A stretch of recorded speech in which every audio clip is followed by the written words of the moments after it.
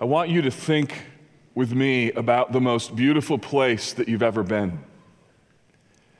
Think of the place where the view, the sights, the sounds, the colors, the magnitude was so stunning that you still have it pictured in your mind. What's more, you have it kind of lodged in your heart. You know what place I'm talking about? Now, with that image in your mind, what words would you use to describe that place? Maybe breathtaking, or amazing, maybe beautiful, or inspiring, maybe unbelievable. I'd guess that you would struggle to come up with the right words because they just don't have enough weight to capture what it is that you have experienced. They don't convey the whole meaning. Maybe you have a series of pictures on your phone or in a little book that you created, and you tried to show family and friends after your trip or wherever it was that you were, and you showed it to them, and you noticed that after about the 15th or 16th picture, they just kind of lost interest. And so you found yourself at the end rather disappointingly saying this, well, you just kind of had to be there. You see, a picture may be worth 1,000 words, but it still isn't sufficient in order to experience both the beauty, the grandeur, and the power that you've seen firsthand. If you could see heaven, what word do you think you would use? The Apostle Paul in 2 Corinthians 12 said that he was caught up into paradise and that he heard things so astounding that they cannot be expressed in words. In other words, he didn't even try. There's just no words. The Apostle John is exiled on the island of Patmos. He's given a vision of heaven. He's given a vision of what is to come, and that vision became the book of Revelation. And John tried his best to capture what he saw. As we look at Revelation 4 today, you'll see things in this passage, words like power and honor and mystery and worship. Those are words that most certainly emerge. He'll use language to try and describe things that are frankly indescribable, and you will see through John's eyes his attempts to try and put words to something that's unbelievable. At least he tried. The Apostle Paul didn't even try. If we could choose one word to describe heaven, I think the word that best summarizes heaven is the word glory. Why the word glory? Because glory captures, I think, the essence, the weightiness, the beauty, the awe, the frightening reality, the otherworldness of who and what God is. Last week, we talked through Colossians 3 about what it means to seek the things that are above, to set our minds on things that are above. I asked you to think with me about this question. If heaven is like that, then how should I live now? I hope that you were a little more heaven aware this week. Hopefully you found yourself engaging with conversations with people about heaven. Maybe you asked somebody who you're not sure about their spiritual condition, what they thought of heaven. My wife and I were out at a date on Friday night, and we ran into 10 people in the same restaurant from our church. And we just making our way out, and my sons have always said this church is like carpenter ants. They're everywhere, and it's true. And as we're walking out, we're not only saying hi to people and greeting them and everything else, but people are saying things about heaven and thinking about heaven. So they're in a restaurant thinking about heaven. It's wonderful. Yesterday we were part of Serve 16, and we're talking about heaven. And those of you who follow my Twitter feed, last night I'm sitting on the back porch and I'm thinking s'mores and fires. Man, I hope this is in heaven, right? I'm just thinking about heaven. Last week I wanted you to think about where to look. This Sunday I want you to think about what you would see. And that's where the word glory comes into play, because I think the word glory is the singular most important word as it relates to heaven. Word glory is all the way through the Bible. Let me give you a few examples. Exodus 33, Moses asks to see God's glory. And God puts him in the cleft of the rock, and his glory passes by.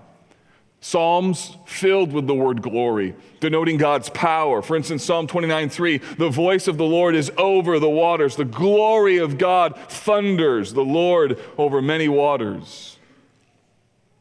Isaiah 6, Isaiah saw something of the glory of God. He heard, holy, holy, holy is the Lord of hosts. The whole earth is full of his glory. And Isaiah's response when he saw that was to say, woe is me, for I am lost, or I'm undone. Meaning, if he's like that and I'm like this, there's a problem.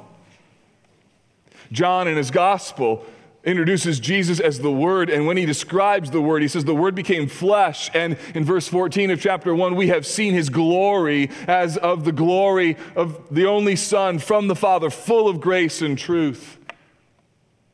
The Apostle Paul in Romans 3, when he talks about what sin is, he says we have all sinned and fallen short of God's glory.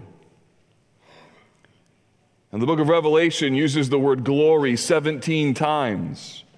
You want to do a great study this week? Just do a search on revelation and glory, and you'll see it used all over the book of Revelation. In fact, I think the seminal text about glory, and we'll study this in a couple weeks, Revelation 21:10, where it says, he carried me away in the Spirit to a great and high mountain and showed me the holy city, Jerusalem, coming down out of heaven from God, and the description is having the glory of God, its radiance like a rare jewel.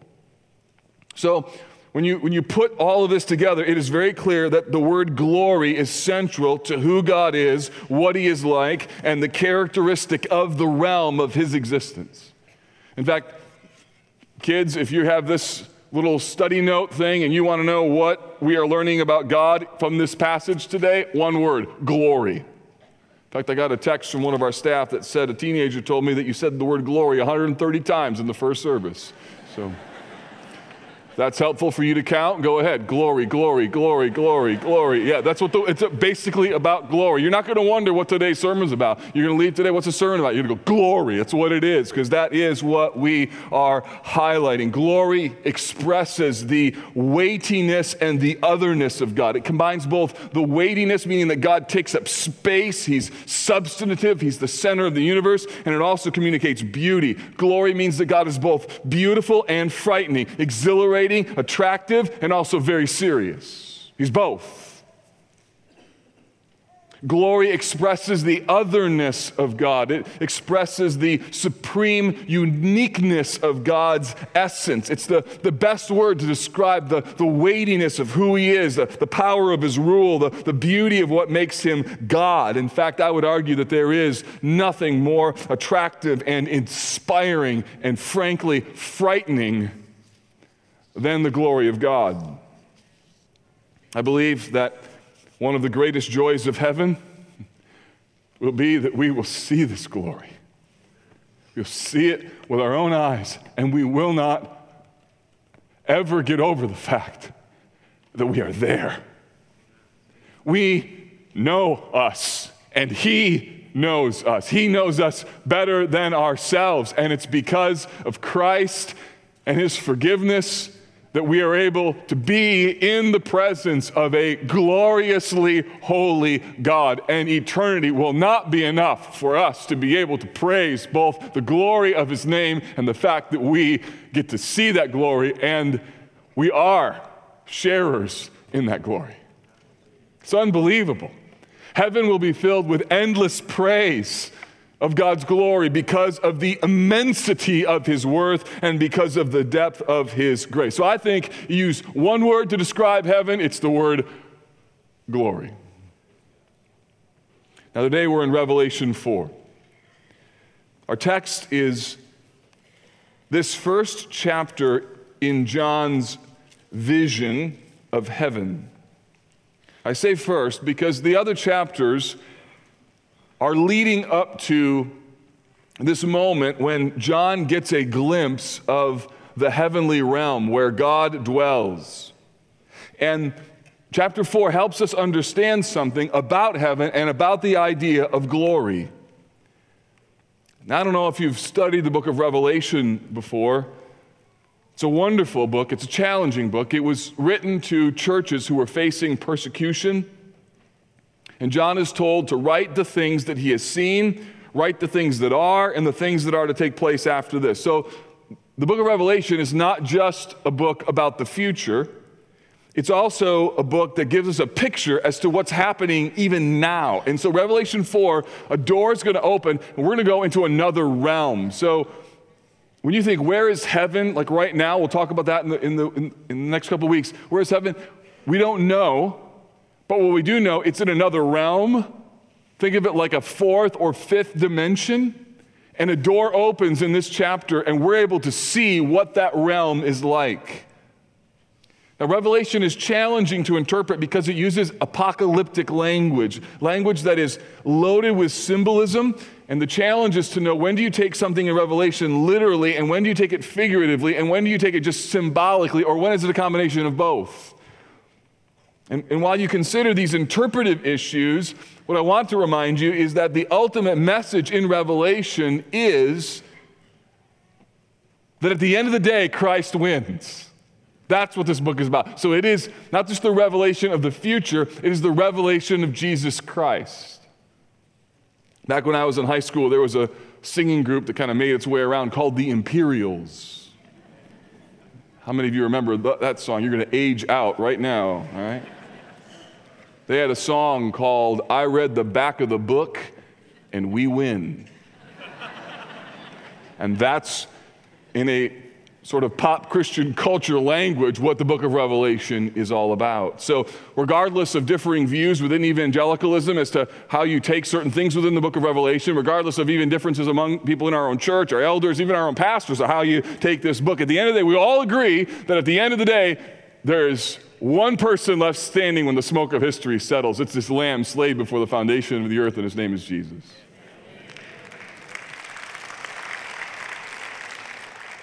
So, first, the display of God's glory.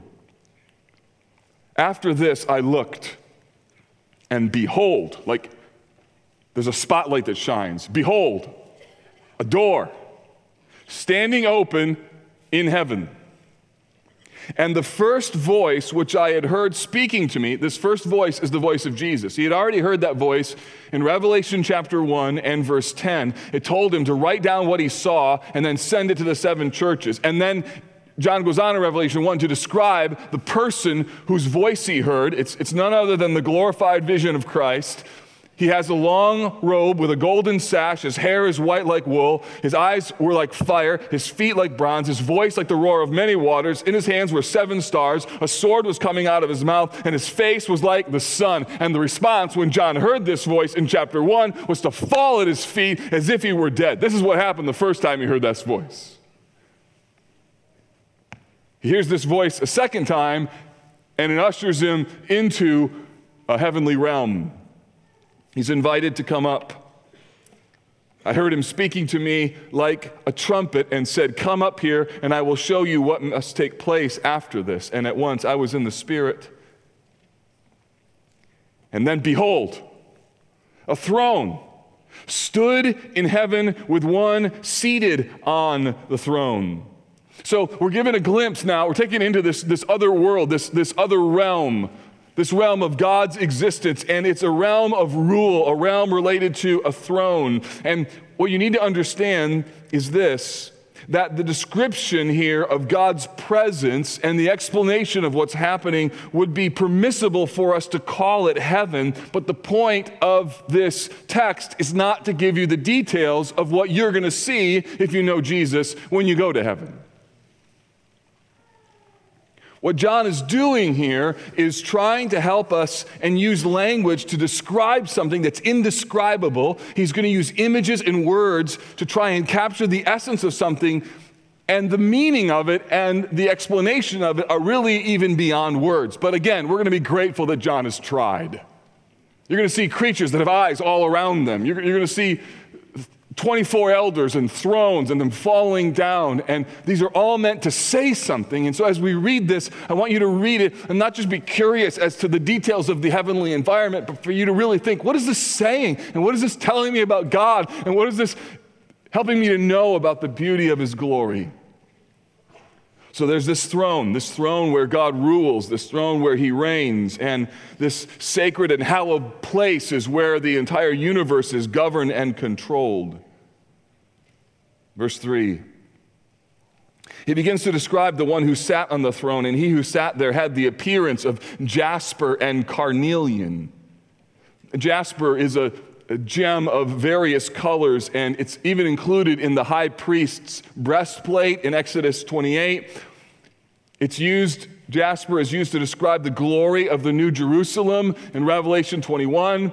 Essentially, gems like jasper and carnelian are meant to communicate value and beauty in the same way that we would use gold and diamonds. Like, if you want to describe something really beautiful, like if the clouds were really beautiful today, you could say, man, the clouds, they look like gold. Or a night sky that explodes with stars, you could say the sky was filled with diamonds. These gems are intended to communicate indescribable beauty. He who sat on the throne had the appearance of jasper and carnelian, and around the throne was a rainbow that had the appearance of an emerald. What's a rainbow mean? Well, a rainbow has its connections all the way back to the book of Genesis, chapter 9, when God destroyed the world by a flood, and he set a rainbow in the sky as an assurance of his grace to never have that kind of punishment again. So this stunning display of God's glory on that throne is matched with the most significant symbol of mercy, save the cross, by virtue of this rainbow. So what you see in this moment is this throne, ruling, reigning, controlling, one whose glory on it looks like jasper, really valuable, and over top of the throne is this rainbow that communicates grace and kindness. John is trying to show you something of the majesty of the glory of God. This is glory right here in this picture. Don't miss the fact that this is the first thing that John sees. His first view of heaven is God's glory. And the reason that he talks about this first is because there is nothing more important, nothing more central than the glory of God, whether it's on heaven or whether it's on earth. In fact, the Apostle Paul in Romans 1 tells us that the essence of sin, you know what sin really is?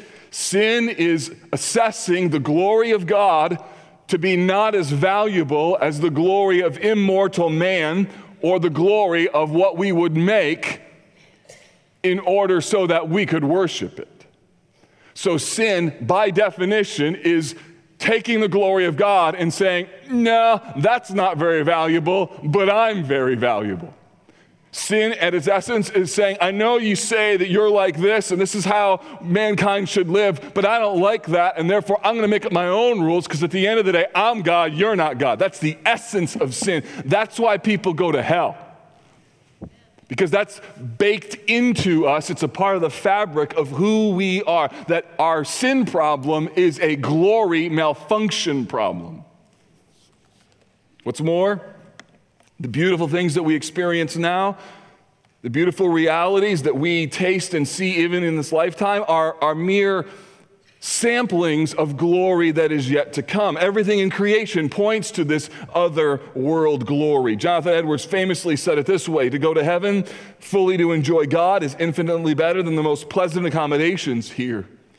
Better than fathers and mothers, husbands, wives, children, or the company of any and all earthly friends. These are but shadows, but the enjoyment of God is the substance. These are but scattered beams, but God is the sun. These are but streams, but God is the fountain. These are but drops, but God is the ocean.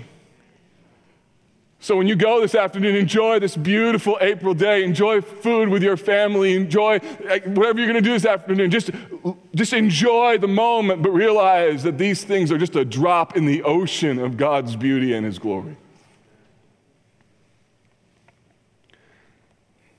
I think that the essence of what it means to be a Christian is what one does with the beauty of God's glory.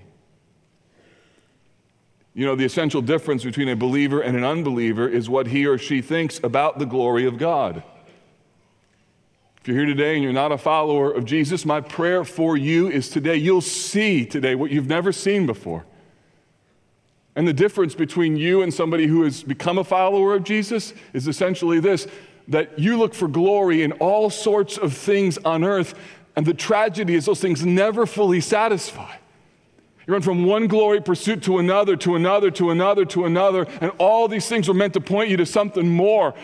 And you were made for more. And what you were made for was the glory of God, and sin has hindered that. And that's why you pursue a different relationship or a different job or a different substance, and it never fully satisfies. And here's why. Because it's a shallow glory. It's a counterfeit glory. And the enemy wants you to keep buying his goods of counterfeit glory because he wants you living your life always thinking, I want this and this and this and this, when the reality is you could have God. And that's, the gospel means that because of the work of Christ, you see things that you would never have seen, and you love things that you would have never loved. And I hope that today that you'll realize I'm pursuing the wrong glory. The essential difference between a person headed to heaven and a person headed to hell is what they have done and how they have assessed the question about the glory of God. If you have a copy of the Bible, go to 2 Corinthians 4. 2 Corinthians 4 and verse 3.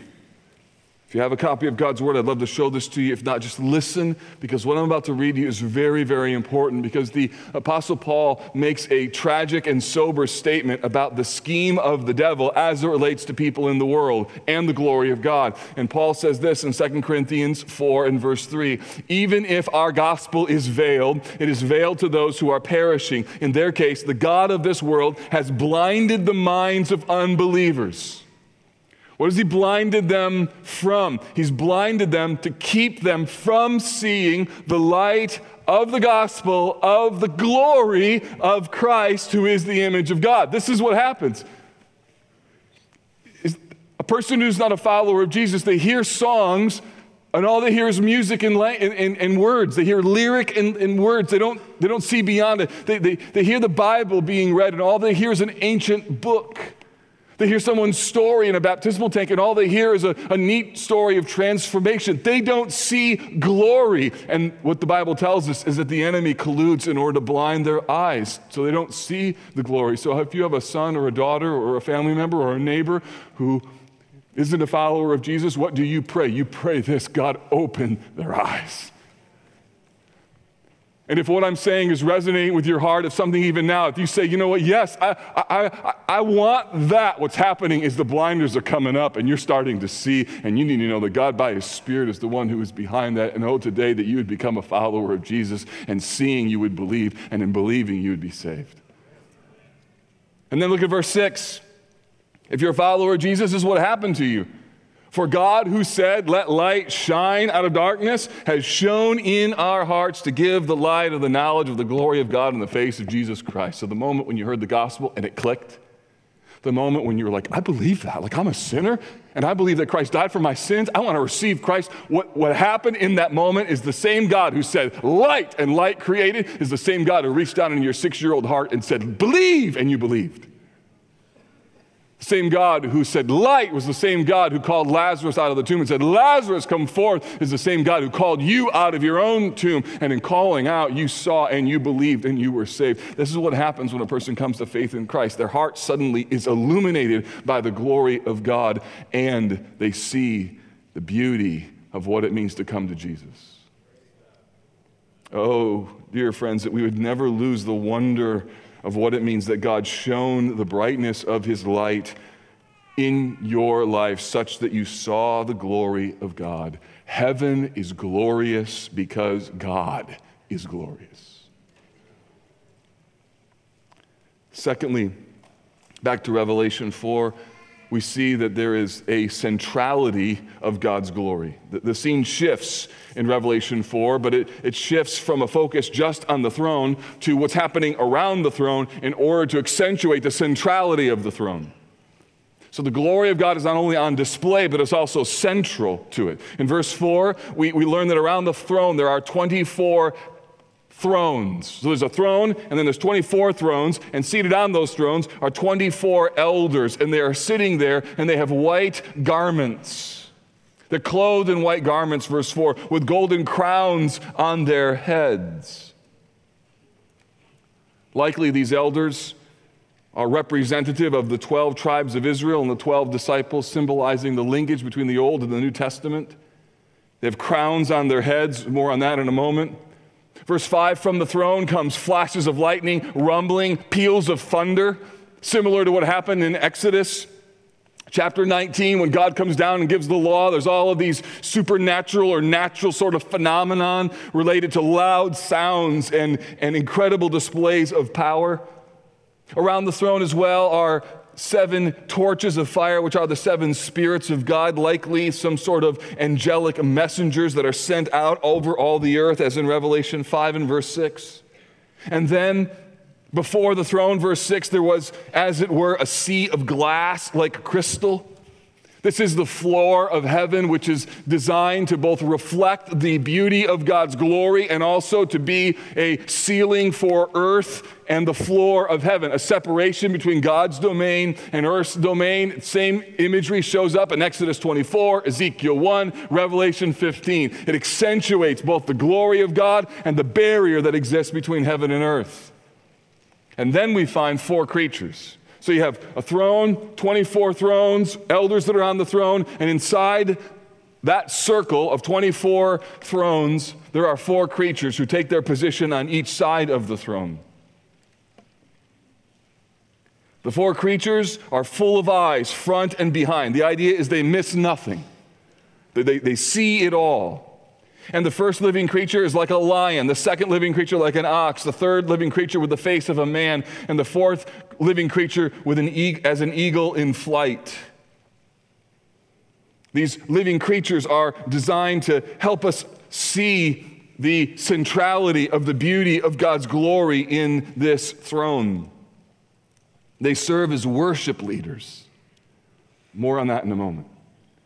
For now, what I just want you to see in this scene is that everything in this moment revolves around the centrality of God's glory. The 24 elders, the crystal floor, the 4 creatures, the powerful sounds that are emanating from the throne are all meant to focus our attention on the centrality of God's glory.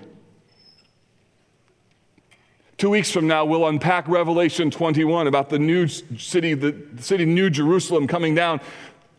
But the beautiful thing about that new city and the dwelling in the new heaven and the new earth will be that there will be no sun.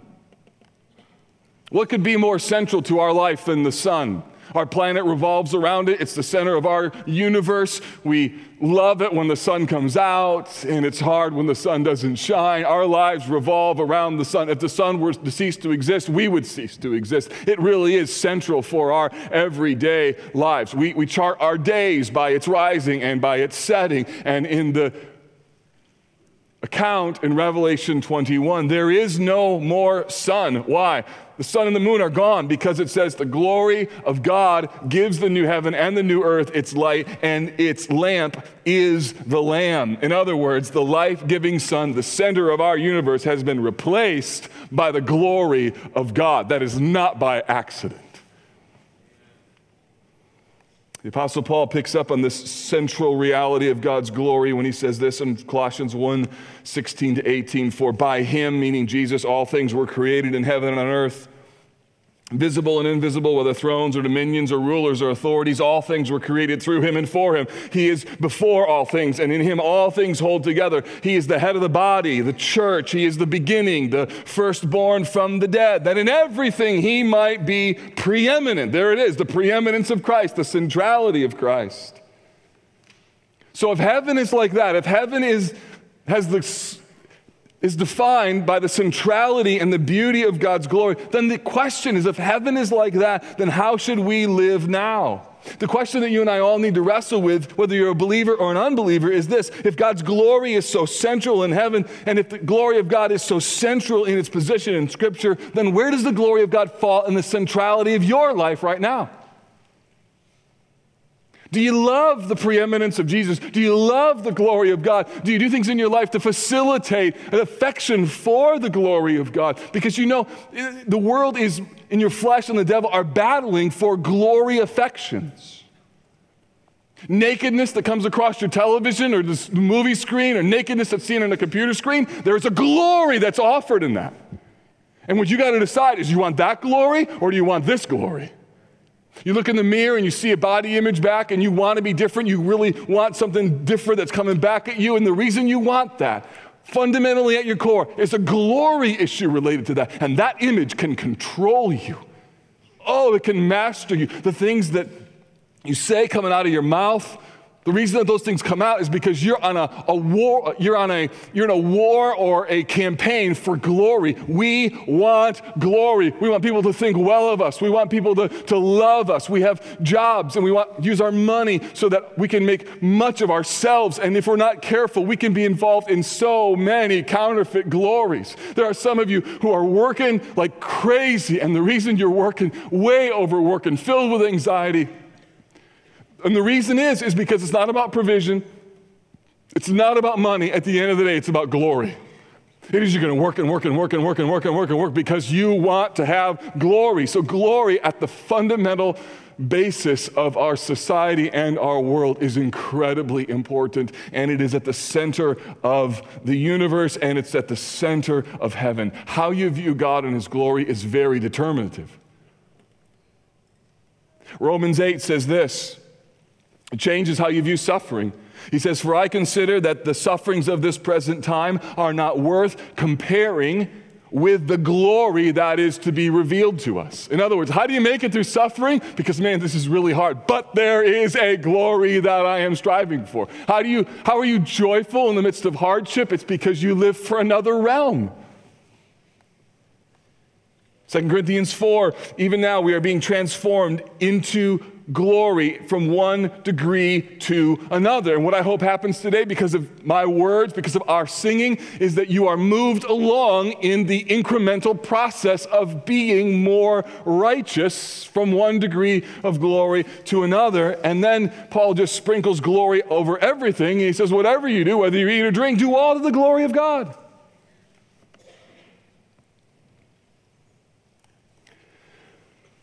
So it's beautiful, it's on display, it is central.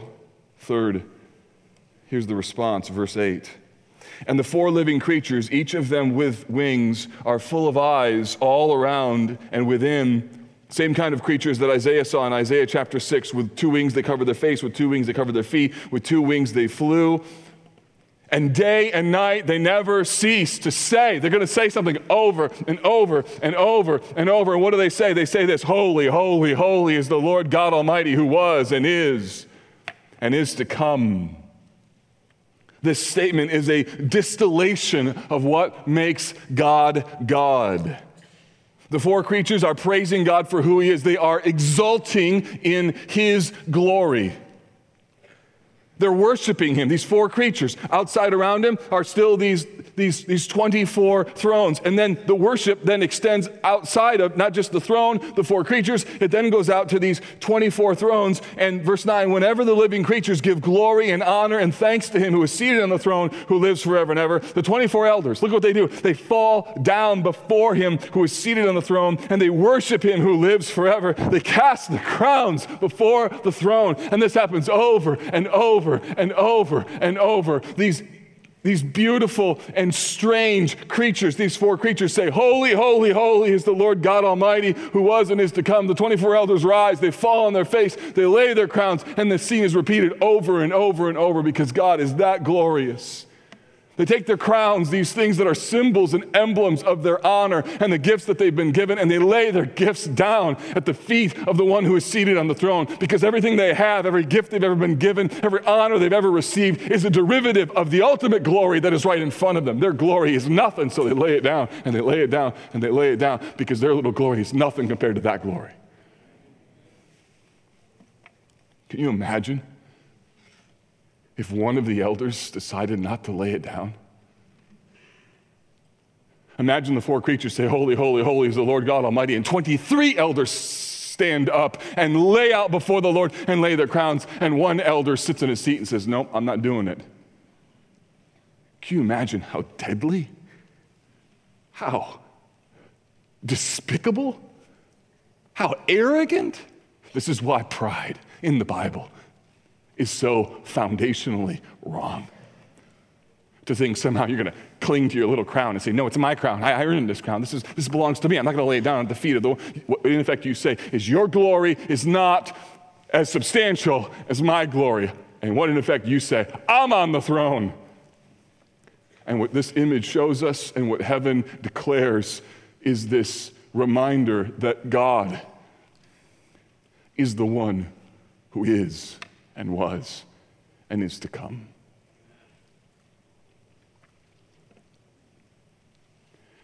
This response from these elders, the response from these four creatures, I think is a reminder to all of us that we need on a regular basis to be reminded about his crown and our crown. These elders lay their thrones, or their crowns rather, before the throne, and they say, worthy are you, in verse 11, our Lord and God, to receive glory and honor and power, for you created all things, and by your will they existed and were created. Notice, you are supreme, not us. The elders are talking directly to God. They're extolling his worth, his honor, his power, his creation power, and his omnipotence. And so the question then is this: if heaven is like this, if that's what heaven is, if this is the reality beyond the realities, then do you know this ought to affect how we approach every Lord's Day? It means that the primary orientation of what we are doing in this room, how we sing, how we greet one another, how we pray, how I preach, and how you listen. The orientation of what we're doing here is on God and God himself. Sometimes there's a really wrong perspective of what Sunday gatherings are. The idea is that God is the prompter, the people on the platform are the players, and you are the audience. It's not worship. That's not the image. The image instead is this: the people on the platform, we're the prompters. You all are the players. And you know who the audience is? God. It's that we come before him and we lay our crowns at his feet. We say to him, you are worthy, O Lord, to receive honor and glory and praise. And you know, once a week on a regular basis, you need that assembly to remind you about who God is, because all week long, you've been told you're God. And your heart loves it, and you look in the mirror and you see what's around you, and all these glory things are flying at you, and on a regular basis you need to be brought into God's house with God's people and sing things and say things and hear things and echo things and applaud things and say, yes, he is God and I am not, because by your will these things exist and they were created, because you are worthy, O Lord, to receive glory, honor, and praise, not me.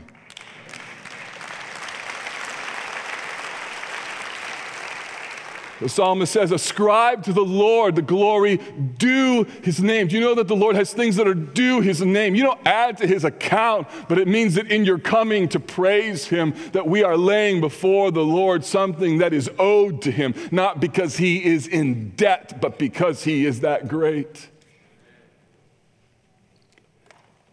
Oh, I wish we could go on to chapter 5.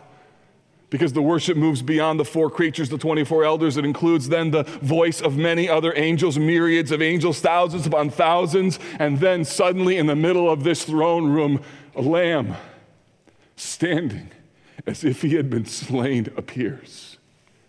And the scene in heaven shifts, not just to the throne, but the throne filled with glory. And suddenly there's a lamb, and then all of heaven breaks out with saying, worthy is the lamb who was slain to receive power and wealth and wisdom and might and honor and glory and blessing. And all of heaven declares the beauty of God and the honor of the Lamb.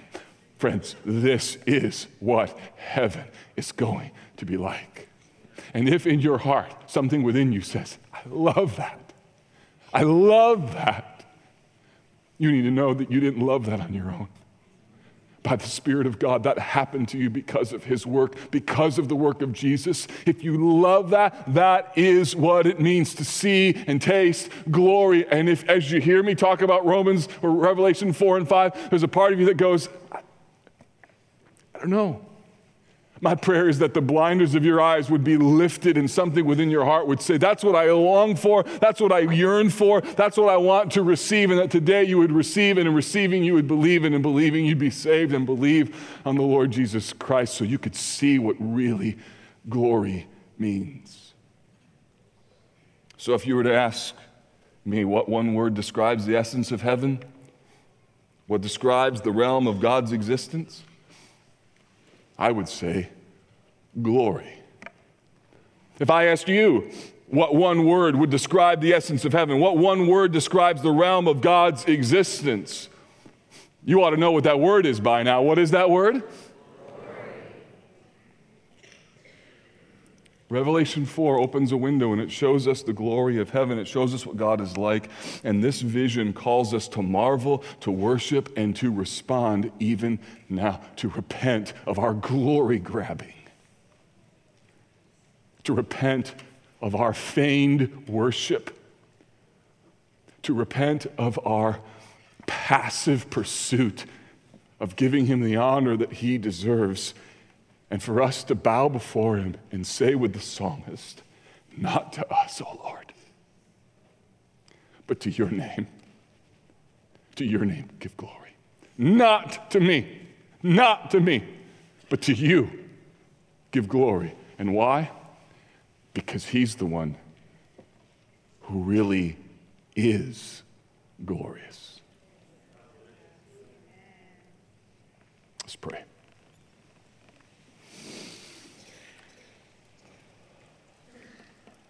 Father, even now I pray that you would open the eyes of the hearts of people to see and savor your beauty.